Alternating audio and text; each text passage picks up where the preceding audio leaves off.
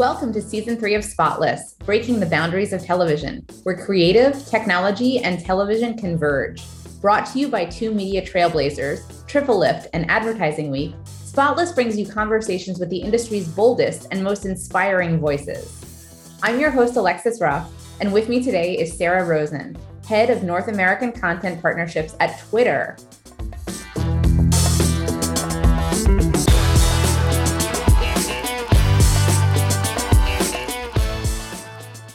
Sarah, thank you so much for joining us for season 3 of Spotless.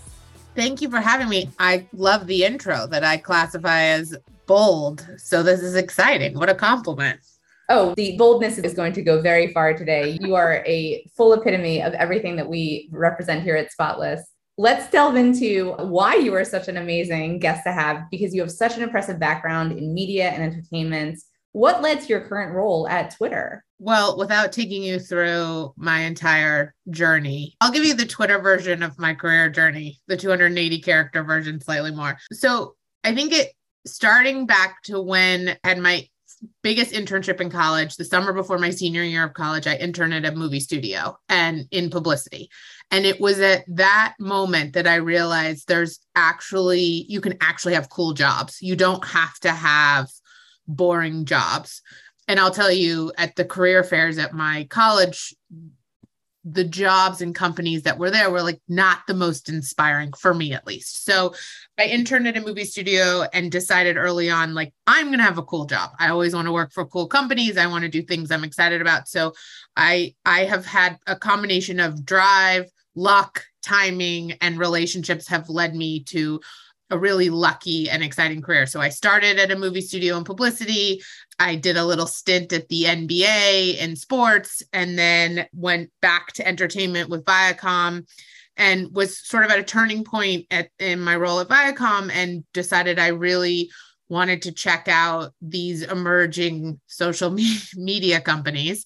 This was 8 years ago. And found a job at Twitter that was looking for someone to manage relationships with entertainment companies. So the idea that I could learn about tech, which was still 8 years ago, was still new and emerging and exciting. And like, what will this be? Will they be successful?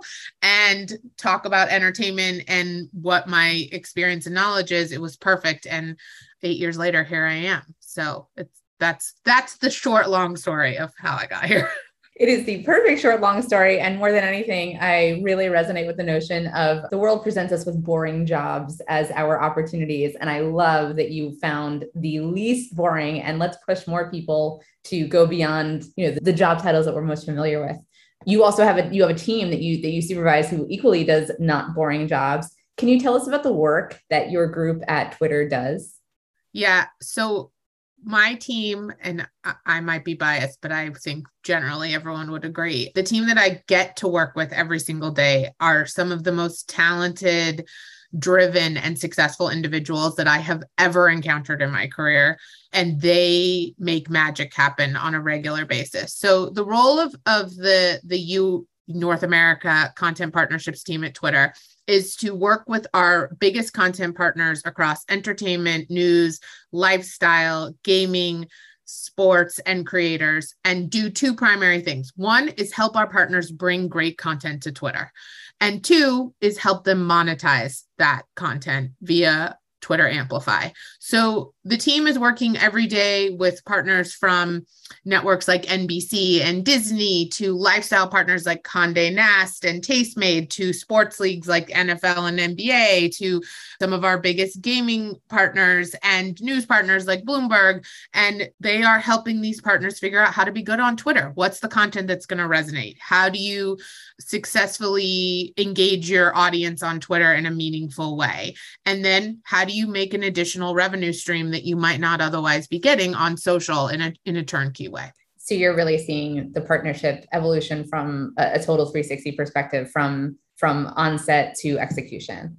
Yes, exactly. And also testing out new products. And, with working with some of the biggest content partners in the world, having them try products that Twitter is releasing when they're in the beta phase, or even when they're just G8, is really critical to us. So if you take Twitter Spaces, what the work that some of our content partners have done, like ESPN, like Billboard, has been really meaningful in the evolution of the product of Spaces, both to get users to participate in Spaces, because what's going to bring users into a space is an interesting conversation, but also to give us feedback about what works and what doesn't about the product.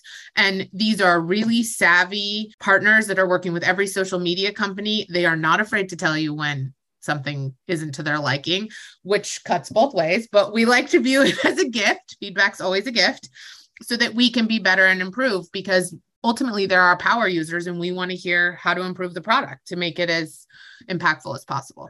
And speaking of the product overall, taking a little step back and looking at Twitter as a whole, it's been a leading social media platform for well over a decade.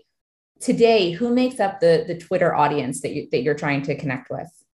I mean, I think Twitter has such a wide audience, from young to old. People come to Twitter. I mean, if you ask people why you use Twitter, what are you coming to Twitter for? I think the most common answer you'll see is like, Twitter's where I get my real-time updates about things that you're passionate about. So whether that's news or sports or entertainment or lifestyle, Twitter really is what's happening. It's not just our tagline.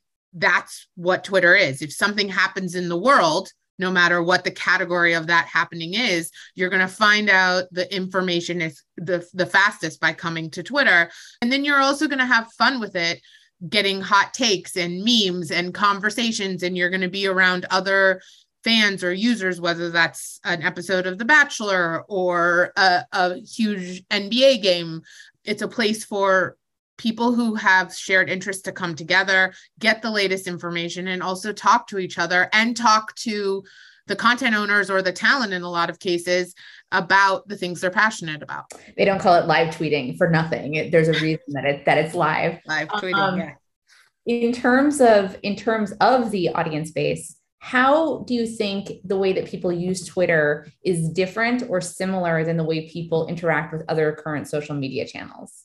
Sure. So I think Twitter is very real time. People come to Twitter to see what's happening, what's breaking. The nature of the platform is one that's short, quick snippets of content or information. So, people aren't coming to Twitter to sit down and watch 30 minutes of video content in a row. That's just not the user behavior at Twitter. They're looking to scroll the feed and get quick hits of video clips or highlights and get caught up on current events or the latest and greatest about whatever they're passionate about. I think that's different than some other platforms where there might be more long form video viewing, or it's not necessarily about breaking news or breaking entertainment. It's more about just your friends and your circle. And I always feel like when we talk to partners, you should view, at least with Twitter, as an and. There is a space enough for all of the social platforms. And for me, as personally as a user, each one serves a different purpose. And I love using other social platforms, but I also love Twitter because I get something unique from Twitter with the latest, with the live, with the quick information. And honestly, Twitter users are so funny and witty and smart. And I would like to think that some of that rubs off on me just by scrolling through the feed.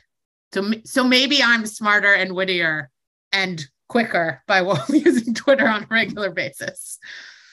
I've never thought about Twitter via osmosis, but it is totally true that you're inspired by what you see. So looking at these consumer behaviors and how you know that people use the platform, how does that info inform the way that your team works? Is it incredibly data driven? Is it by actually experiencing, the people who are interacting with the site themselves? I think when we think about what's the content that we want to bring to the platform, we want to bring content that's going to be additive to what the people on Twitter are already talking about or interested in.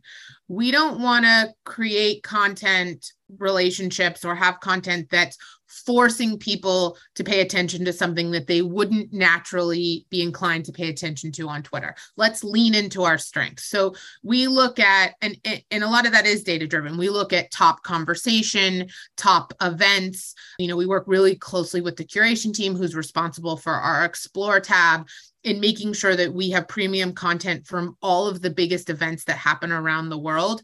Because the idea with content on Twitter is that it should be additive to the conversation and information that you're already talking about or looking for. So breaking news, sports highlights, red carpet events for award shows, back to school content, because you're probably on the platform trying to figure out which backpack do my children need this year? And is there a difference between the Crayola packs? I don't know, but there's or how do you pack for college? Whatever goes on in back to school. So really it's about leaning into the conversations that natively happen and then making them that much better by giving premium content that complements it.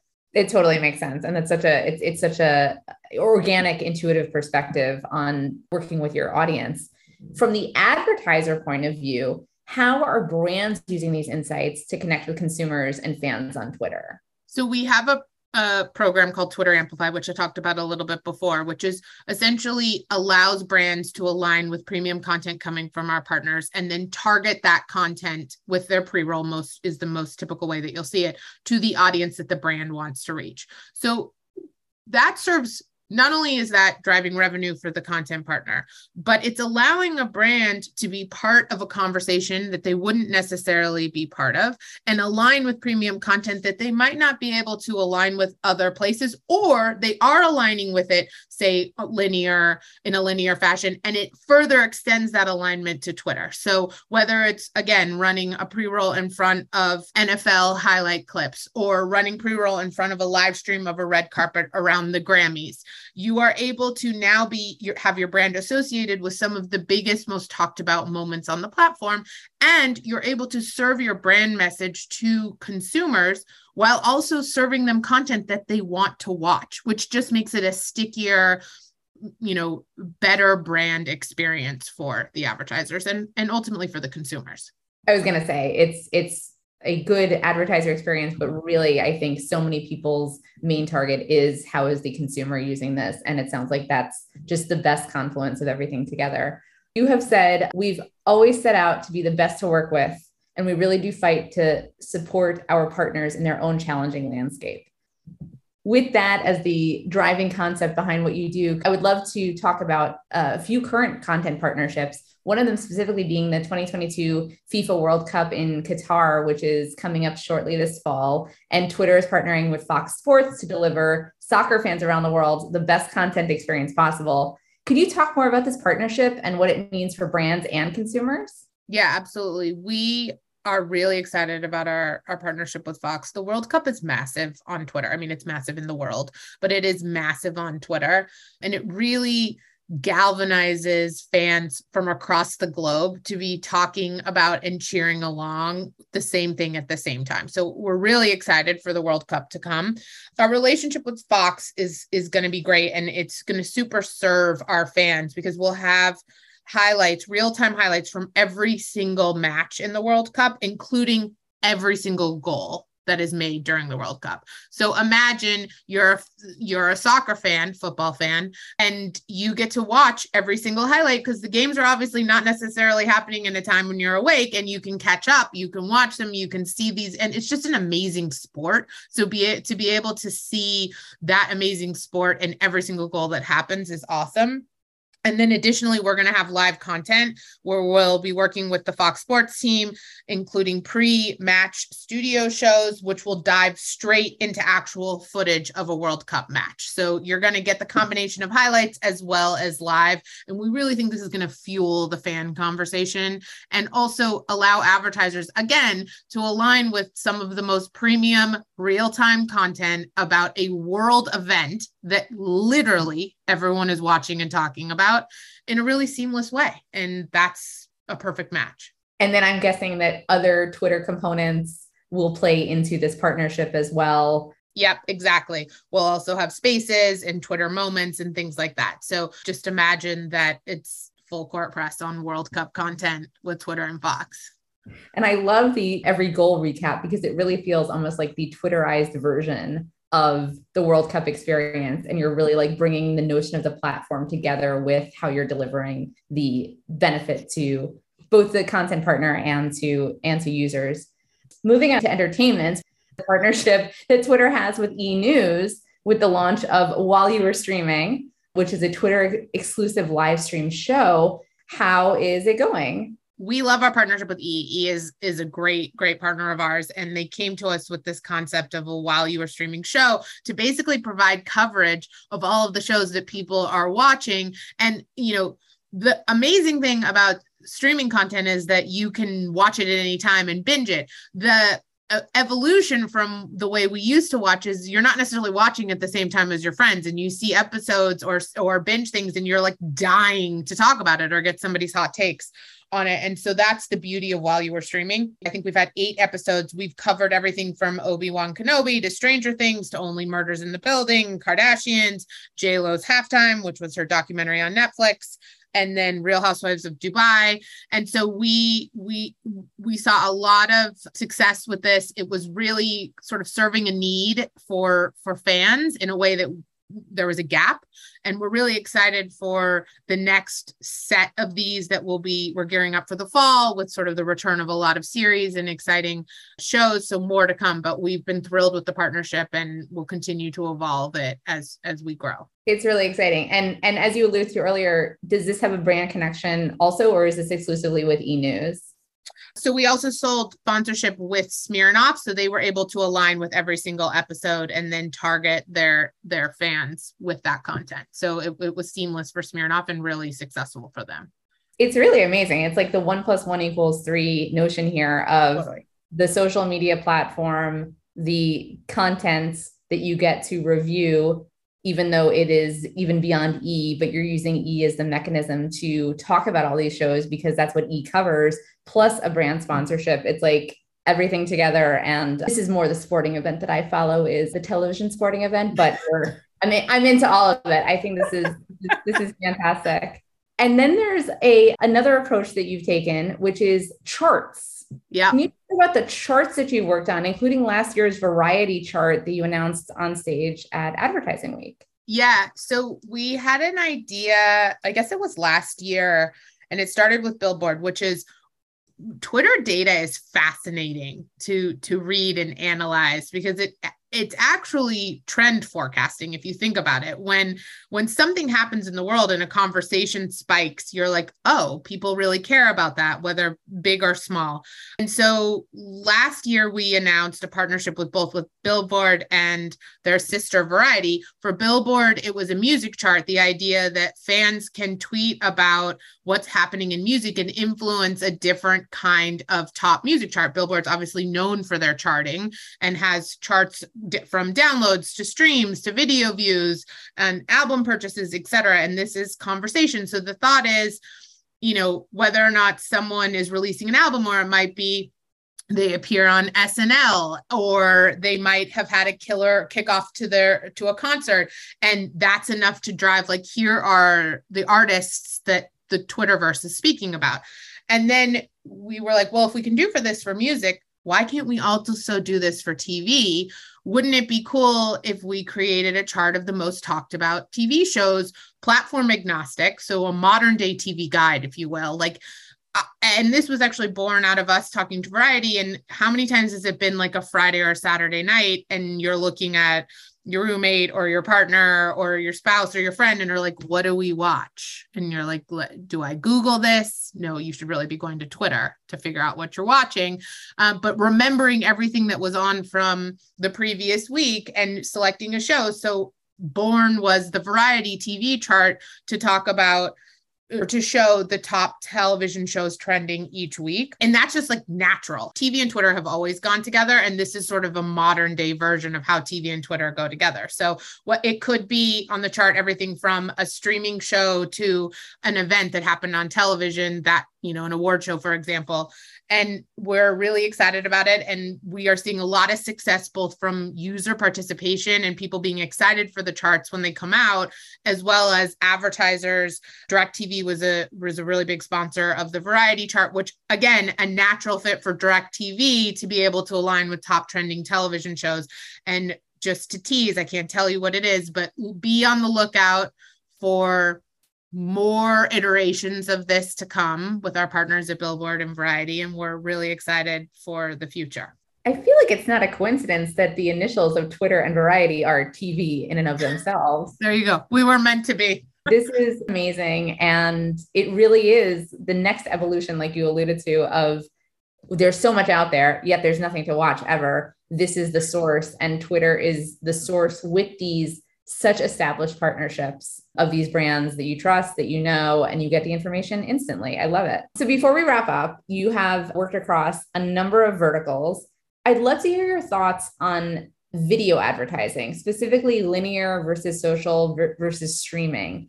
The differences, the similarities. Do you think that one medium is emerging as more powerful than the other in our current ecosystem? My point of view is that it's still an and that there is room for all, because that's still consumer behavior. I think most consumers are a combination of consuming video on social and streaming and linear. And I still think there's something to be said for linear television and the power of advertising aligned with that. I am not a cord cutter. I actually believe and enjoy linear television. So I really do think it's an and what I think the challenge for advertisers is making sure that their ads themselves fit the platform where they are advertising. So an ad that you're going to put on linear is not necessarily the ad you should put on Twitter, or it should be a Twitter-y version of an ad. So I think the challenge becomes, and I actually have a lot of empathy for advertisers and what they're dealing with and how they're navigating it, because no one gives you a playbook of like, here's how to handle the world of content.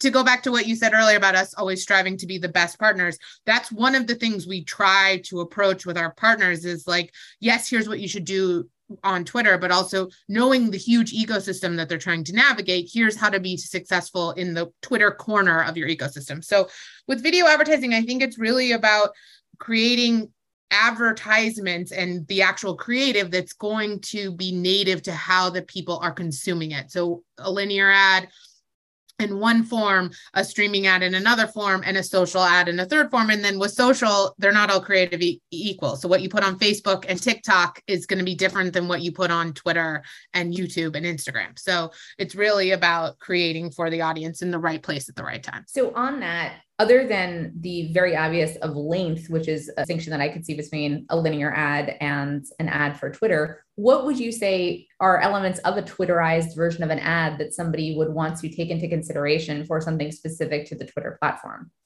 Yeah, I mean, I think something to keep in mind on Twitter is videos are autoplayed on mute. So it needs to be incredibly visual. You also have users that are looking or are in the mindset of moving quickly and short, snappy pieces of content. So like, let's get your message out in the first few seconds. Let's not wait till second 8 or 9 to be like, here's our point. So it's also about how the content is consumed. So whether it's text overlay or really strong visuals or coming out at the beginning of the ad with something that grabs you and stops people.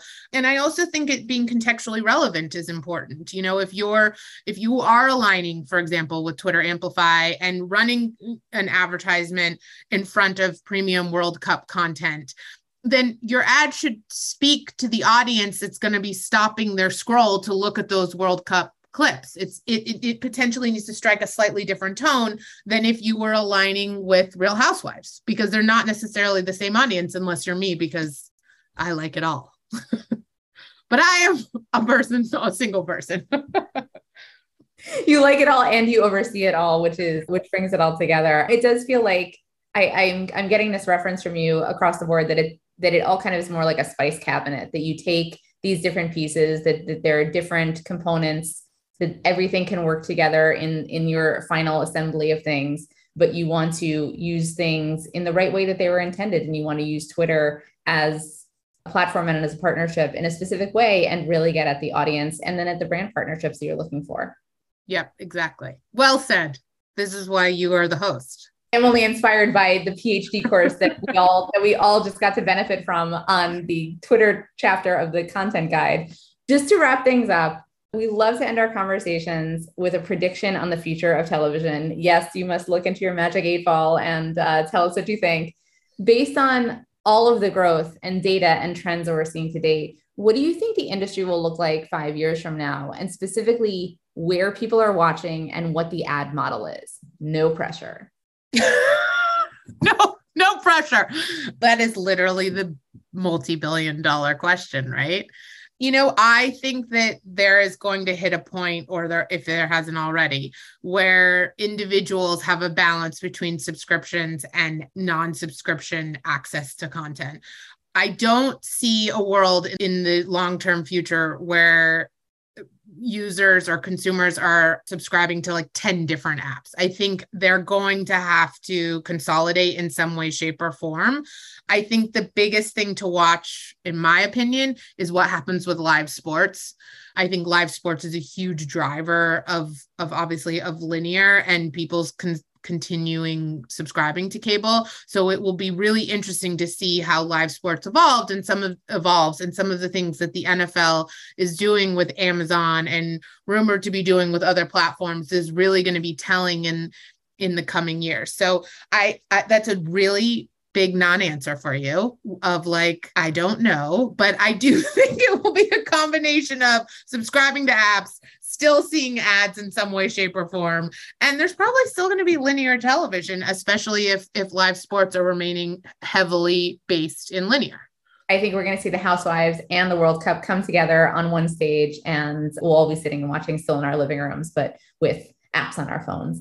Real Housewives of Dubai take Qatar for the World Cup could be the crossover we all need, maybe. I think done, and we offline this for sure. Triple X advertising, we are completely in. Sarah, this has been such a pleasure to speak about the incredible, inspiring work that you do and a glance at where the social media industry is going. Thank you so much for having me. We are really grateful for our partnerships that we have with you all and all of our amazing content partners. They are what makes Twitter great and make Twitter Twitter. So without them, Twitter wouldn't be anything close to as engaging as it is. And so we and myself just feel lucky that I get to have this as my job and we get to work with all these amazing people. No more boring jobs, and yours is anything but boring. Thank you so much. It was so great to speak to you. Thank you.